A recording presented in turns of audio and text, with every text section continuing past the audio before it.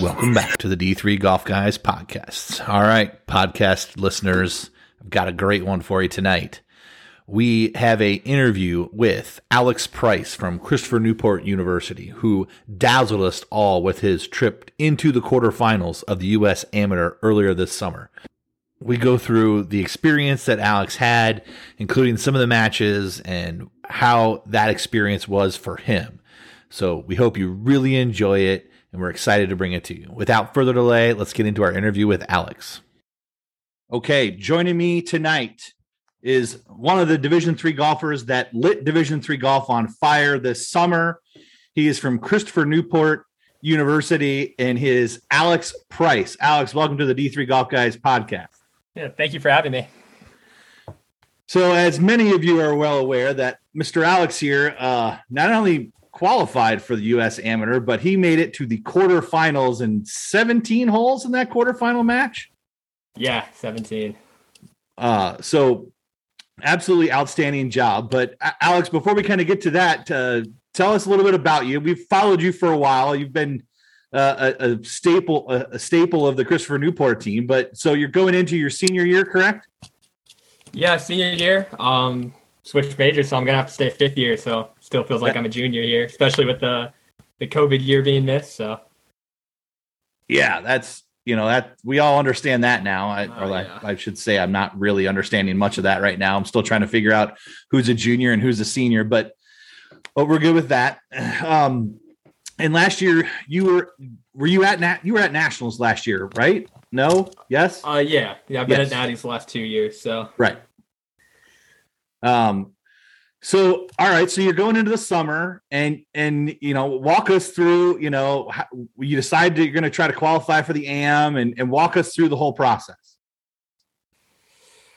Well, the process, it was kind of a rough one to start in terms of entering the summer. I was playing pretty poorly at the beginning of the summer, and I started finding my game a little bit, and then I started playing, at least hitting the ball decent, and I've been putting pretty good this summer. But I started finally hitting the ball pretty solid heading into the qualifier. I had a couple solid tournaments beforehand, so my confidence was up, and the qualifier is at my home course here at school. So, I mean, I was joking around. There's probably only about 3 guys in the world who know that course better than, 3 guys who know that course better than I do. So that's a big advantage. And it kind of felt like with the way my game was trending going in, it was kind of my time to finally make it. I've been close the last 2 years, but that's great. Okay. So you qualify right there, and so your next stop was where? What do you mean my next stop? Well, so you qualified, right? So then, oh yeah. And then, no, I had nothing until the actual USAM. It was just a bunch of prep and just a bunch of making sure my game was as good as it could possibly be, for the USAM, and then went up to New Jersey to play. So all right, so you show up in New Jersey and you're looking around, going, I watched a lot of these guys playing like the Walker Cup and. Yeah, so the first guy I saw was Wen Yi Ding, who I played in the round of 64. I walked up to him on the putting green and, just gave him a little congrats because he just won the U.S. Junior like 2 weeks beforehand. So that was kind of like my first intro. And then I saw, I just saw a bunch of guys. I saw Austin Greaser, walk out of the golf shop there, and he was talking to who I believe was the head pro. And it was just kind of cool seeing all these guys I've seen on TV. Just seeing them there and knowing that I get to tee it up against him, it was just that in itself is really cool. So yeah, and did you have your dad on your bag? My dad, yeah. Oh man, that's awesome. It was. So okay, so then you get the stroke play, right? Mm-hmm. So walk us through kind of stroke play and how you're feeling and all that kind of stuff. Yes, I think I hit the second golf shot of the tournament. I was off at the 7 a.m. off Arcola, which was the other stroke play course. Yeah. And I think I hit my first tee shot like 100 yards right. I mean, it was into the fescue, like up against the only tree on the hole, and I had to hit my second shot from the fescue over the cart barn and then over a tree, and I hit it to like 25 feet and made par. And I kind of like set the tone for the tournament in terms of the fact that I couldn't get the ball off the tee, even in stroke play. But once I did, I was as good as anybody else at that tournament. I mean, so that's kind of the way it was. You know, when I found fairways, I'd give myself looks. And but yeah, going back to the stroke play, you know, I parred 1, I parred 2, safe par on 3, and then birdied 4 and 5. And my dad took a screenshot of it because I was leading individually at that point. Nice. Little did he know. Yeah, exactly. It's not the coolest thing I would have done. I mean, but yeah, but you know, stroke play was just really just about making match play. I mean, that was my goal. I just knew just put myself in position to make match play after day 1, and then go do it on day 2. And I did what I needed to do. And you know, day 2 I played a fantastic first 15 holes. I think if it was a 15-hole tournament, I would have had the round of the day on the second day, the round of the week at Richwood, and then made a couple mistakes coming in. But I did what I needed to do, and I accomplished my goal just for the week, just by making match play. That's all I wanted to do heading in. That's all I expected of myself, was to make match play and then just see what happened. So you're admittedly kind of spraying a little bit off the tee, and but you know, do you feel like your experience in Division III was kind of had you ready for some of that, where it's not always pretty? You know, you got to kind of be able to be a little bit grimy and a little bit greasy to just go, I got to just go make par. Doesn't really matter. You know what I mean? It's not about birdies. Sometimes it's like, hey, I just need to know how to make par here. Yeah. And that's kind of the story of the week at that course, is just making par. And that's what I love about courses like that. It's just a grind. It's just to make par. And exactly, I don't love like the birdie fests. Like it doesn't. I don't know. I've never felt like I played super well when, you know, 15 unders winning tournaments. Right. Which is kind of funny because my only college win, I went double digits. So I don't do that too often, but I normally just hang right around par. Don't really go super deep, but don't blow up really ever. Well, we definitely, and when we come to the Division III guys, you know, it's one thing to have a birdie fest at the Division III level. Sometimes those D1 guys take that to a completely different level. So sometimes a harder golf course tends to even the field out, because those guys tend to not understand how to make 5 pars in a row from time to time. Yeah. But you know, all those guys, they're just so good at grinding it out. But yeah, I mean, I wouldn't say I'm like bad at birdie fest. It's just not my thing. It's not what I enjoy the most. I love challenges on the golf course. It's statistically one of those things where it's just at the other level, if it's a birdie fest, they're gonna probably go a little bit deeper. That's fine. It's just the differences in the divisions and some of that stuff. But what I like is golf is the ultimate even it up game, where you're gonna pretty much be able to even it up at some point in time, and that's what I like about it. But so you make match play and you're like, all right, man, successful week. All right. You know, so you get to the round of 64, and lo and behold, who's standing in front of you? Yeah. Wenyou Ding, U.S. junior champ. Man, I was so excited to play that match, not just because of like the moment, but I was excited just to play him.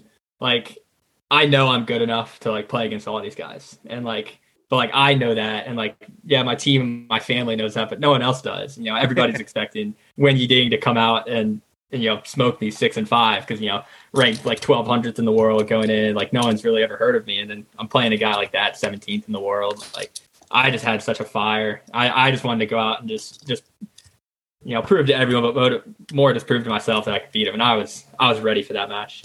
So. Yeah, and it's one of those things too where I think. When from those of us that are golf coaches who see people like that, it's one of those things where I'll take the senior. Yeah, it's going to get down to it. I usually will side with the guy who's kind of been there, but it was 23 holes, right? I mean, you guys went the longest of any of those, right? Yeah, and longest in 6 years or 4 years, or I can't remember exactly how long, but yeah, we were all just excited that they were talking about Division III guy doing something in the match play. Little did we know what was coming up. So you close them out in 23 holes, right? Mm-hmm. Which is awesome, and you got to be flying high at that point, right? Oh yeah, yeah. And And you had a bunch of your boys and stuff up there too. I was getting whoever like is your roommate or one of your good buddies was commentating and live on Instagram. By the way, I know multiple people, including my wife, who really enjoyed his commentary. So I don't know if he's a communications major, but we might need to get him on the podcast as a guest host or something because he did an outstanding job. But you had a whole big crew up there, right? So your dad was on your bag, but tell everybody who else was there for kind of the match play. So my mom was there. My mom and my middle brother, my oldest brother, was going to come but had work training and actually couldn't make it. But yeah, so Rob, my roommate, he was the guy doing the Instagram live, and he had everybody watching. And my assistant coach, John Howard, he came up for the first day with Rob, and then for the second day and third day, my coach came up. Jamie Coleman, my head coach, came up with his wife, and my buddy and old teammate who lives in Massachusetts. He made the drive down from Pittsfield to come watch me, and then my other buddy and old teammate who lives in New York City, he came out to watch me. Okay. And it was just super fun having him out there, and you know, they were just cheering me on, and I'd make a putt or hit a good shot, you know, you'd hear him going crazy. Yeah, I definitely against Christo Lamprecht in the second round, I made like a 7-foot birdie putt on 17 to go one up, and like they were like 50 yards from the green, and you could just hear him going nuts. And it's just fun playing in that, and you know, it really just makes you want to do it more and more. Yeah, well, and that's what I was going to ask. Did you feel like there was more pressure because you all of a sudden had people there, or less? No, it was just normal pressure. It's just, you know, and I've told some people this, that like I really thought that like having all the people, because in the last match there were upwards of 500-600 people watching my group, and I really thought like that was gonna like get to me. Like I was gonna be super nervous because of that. I was gonna be super nervous, you know, with all the TV cameras and the TV crew and stuff like that following me, and you just block it out. Yeah. I mean, it's so easy. You're so focused on the match, but all the nerves I felt the entire week were just because, you know, I was playing great golfers in the biggest amateur tournament in the world, and you know, it's just pressure trying to win these matches. And, you know, that's the only nerves I felt all week. Yeah. So, okay. So you win the first match against the reigning U.S. junior champ. At what point did TV or reporters or somebody come find you to start figuring out who the heck you were? So Colt Knost interviewed me right after, like just like greenside on 5 there. And then I got, you know, we just got a shuttle back in because we're at one of the farthest points from the clubhouse. And I get there and I'm about to go just like sit down with my family and my buddies who had come up and just, you know, have a glass of water and just talk about the round. And then I had a couple, like I think Golf Week guys and then USGA guys come up and like interview me for like 15 minutes just because like, oh, D3 guy just beat the number 17 ranked player in the world, US junior champ. Like this is a story. And then that's right. So pretty much immediately, as soon as I got back to the clubhouse. Well, that's good.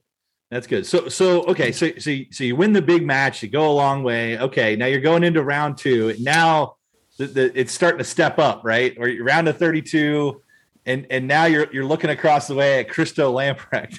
So it hasn't gotten any easier, right? No, not really. So kind of, and that one went down to the wire too, right? You won 1 up in that match, right? Yeah, 1 on 18.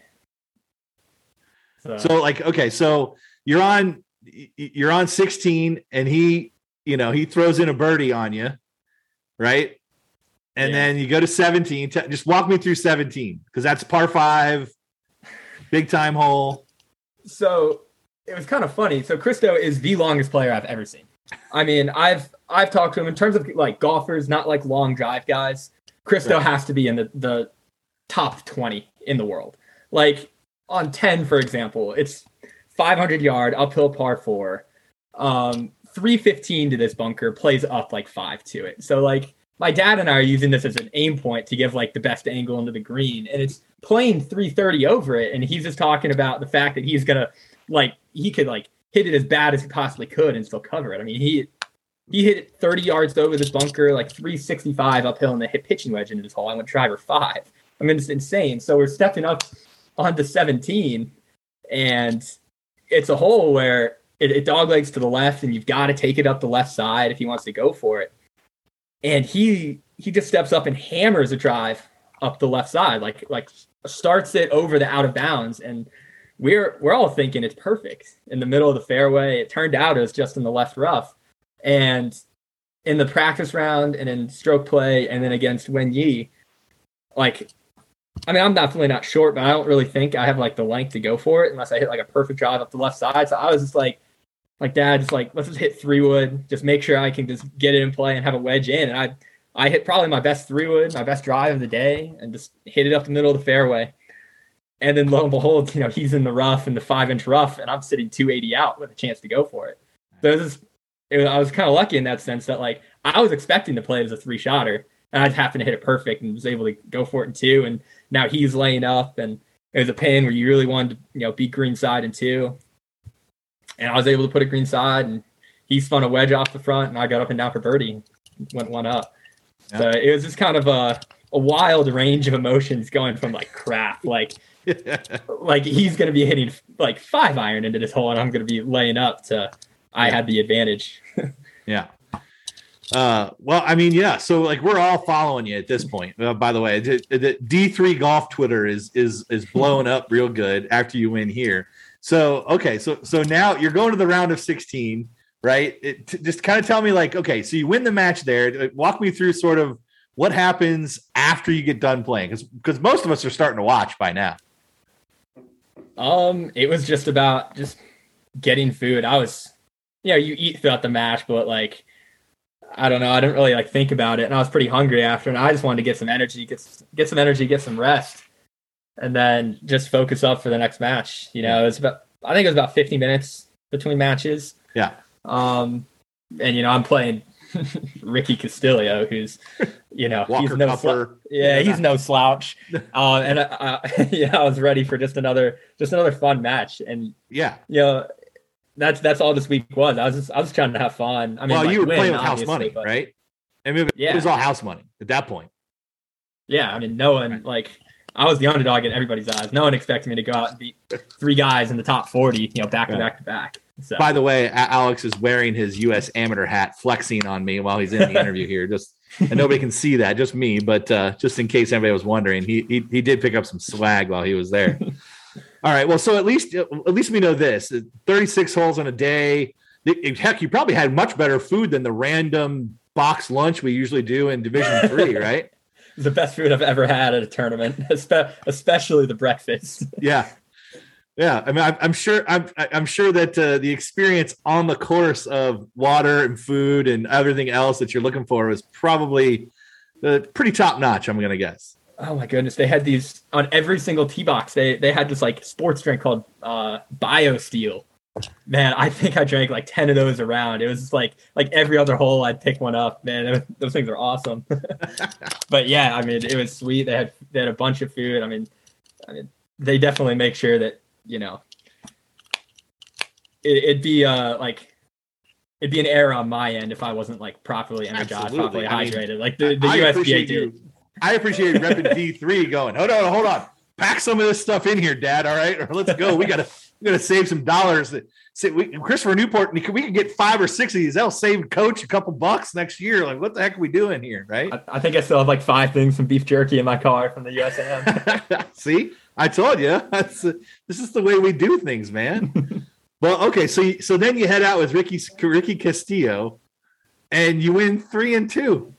And you're going to the quarterfinals. So, like, yeah. I mean, it's a long day, but I mean, you had to be just pumping on some adrenaline, right? Oh, yeah, absolutely. But I don't think being like nervous really like affects me that much. I think it just makes me like focus more, right? Like, I feel like if you can't play with nerves, then like you're never gonna be able to like really like play at a high level. But right, yeah, and then. It's also about controlling. Okay, so we got to talk about the back 9 against Ricky. Oh yeah, because I mean, it's 4 birdies and 5 holes to start the back 9. That's getting it done, Alex. Oh yeah, you step up on the 10. I talked about 10 earlier. It's 500 yards uphill. I hit driver 6-iron to about 2 feet and made birdie. And then you go to 11, which is like a 230. I think we were probably playing at like 220 that day. Yeah. par 3, I hit 6-iron to, again, like 15 feet and make birdie.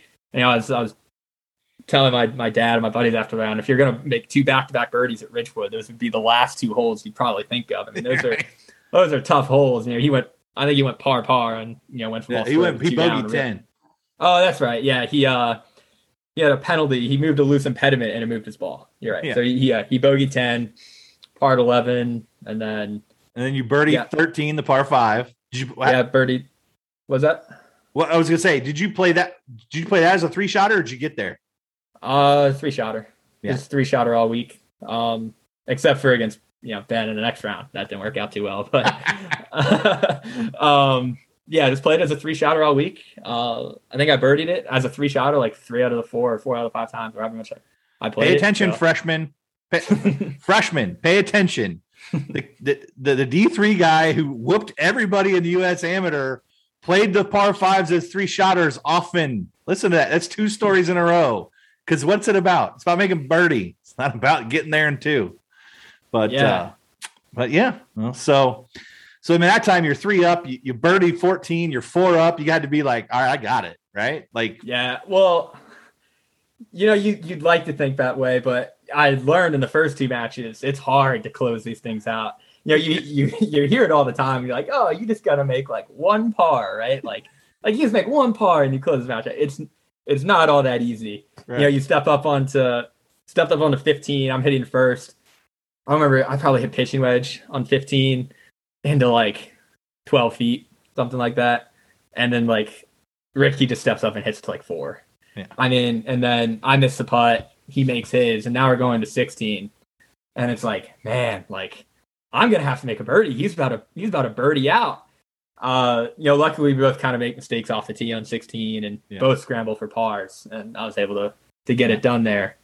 But man, it's no joke closing these out. You can never get too far ahead. You know, 4 holes left, saying, "Yeah, I got this." You know, that's exactly where you make a mistake and give the other guy a hole. Luckily, I didn't do that. I stayed in the moment pretty well. Right. Okay, so you win against Ricky, and now things are starting to probably go a little bit faster, right? Like all of a sudden you're the D3 guy that's in the quarterfinals. So yeah, you make the last putt, you shake Ricky's hand, and tell us what happens after that. Just long, not much. If I'm being honest, it was just get back to the house and just sleep. Yeah. I mean, it's those long days are so mentally draining. It didn't even feel like I had like time to like comprehend a whole lot. We didn't sit around for too long after that round, and we just went back. And I just wanted to go back and sleep. I mean, I don't know. You're just so tired. It's just mentally drained more than anything. Right. But that's good. Okay, so we move on to the quarters, and now everybody's paying attention. Now everybody's paying attention because there's only 4 matches out there. Yeah. And you're up against Ben Carr, a kid from Georgia Southern. And man, looked like you were in good shape, but then all of a sudden looked like the swing kind of left or back was hurting. Tell us a little bit about kind of what kind of went on there. Yeah, so I think he birdied 1. Yep. He made a 35 footer to have too with par. And then I birdied 3, and then I didn't play great, like 4 through 7 there. I want to say I really felt like I gave him a lot of holes, like made a lot of bogeys, and he didn't have to like do too much to like get that 3 up lead through 8 or through 7 or whatever he had. He made birdie on 4. He made par on 6. He made birdie on 7. His birdie 9. His birdie on 4 was because I was in my pocket. I mean, he made par, but yeah, I know. Yeah. He hit it stiff on 7. He hit it.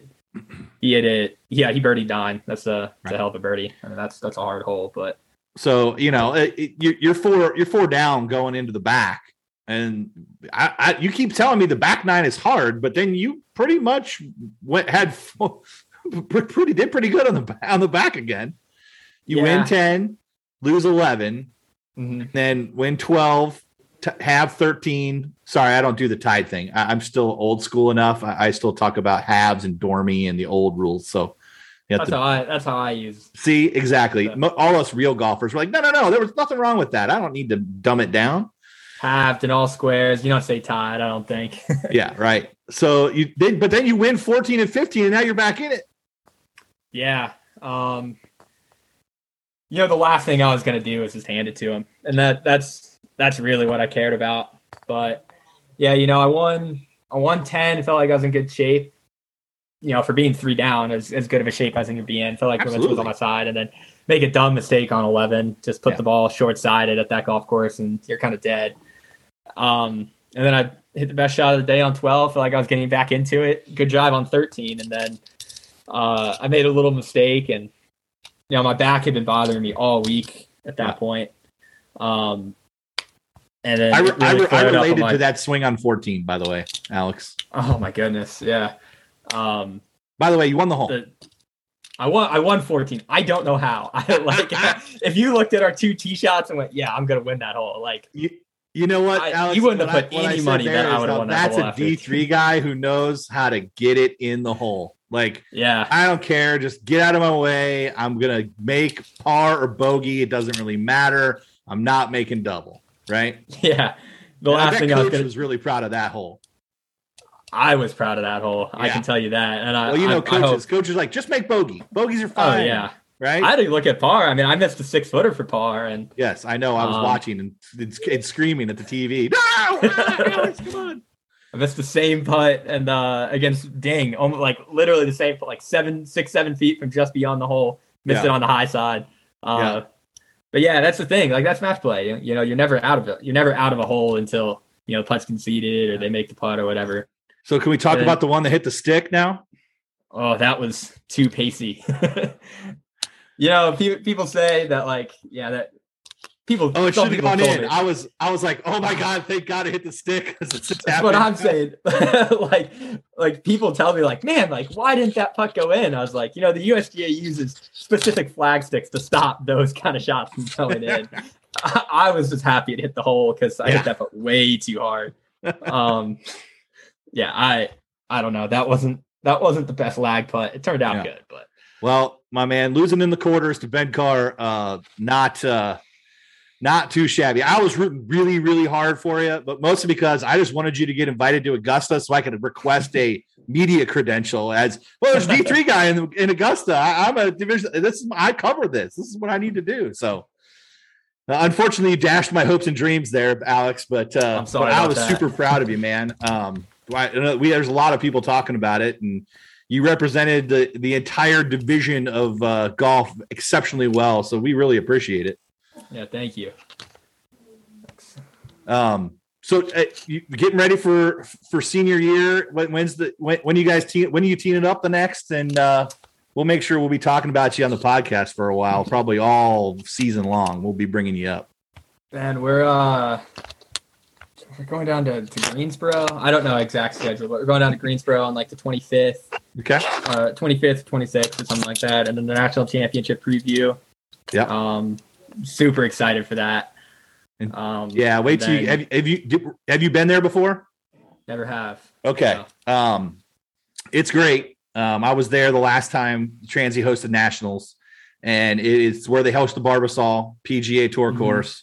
It's got everything you're gonna want, and you'll play exceptionally well there. You will like that golf course, because if you liked what you saw in New Jersey, this one's gonna live up to that. So yeah, that's what I've heard. That's probably what I'm most excited for out of this year. And then tournament down in Destin, and then the golf week there, and then Greensboro again for the Cardinal. Yeah, my favorites, the Cardinal. Well, Alex, look, thanks for coming on the podcast. Just super awesome summer, man. You gave us all a big thrill. We're so excited for you. Good luck this senior year. We'll be checking in, and then we'll get you some swag here soon. All right. All right. Thank you. All right. Yeah. Thank you for having me. Thanks, Alex. Bye.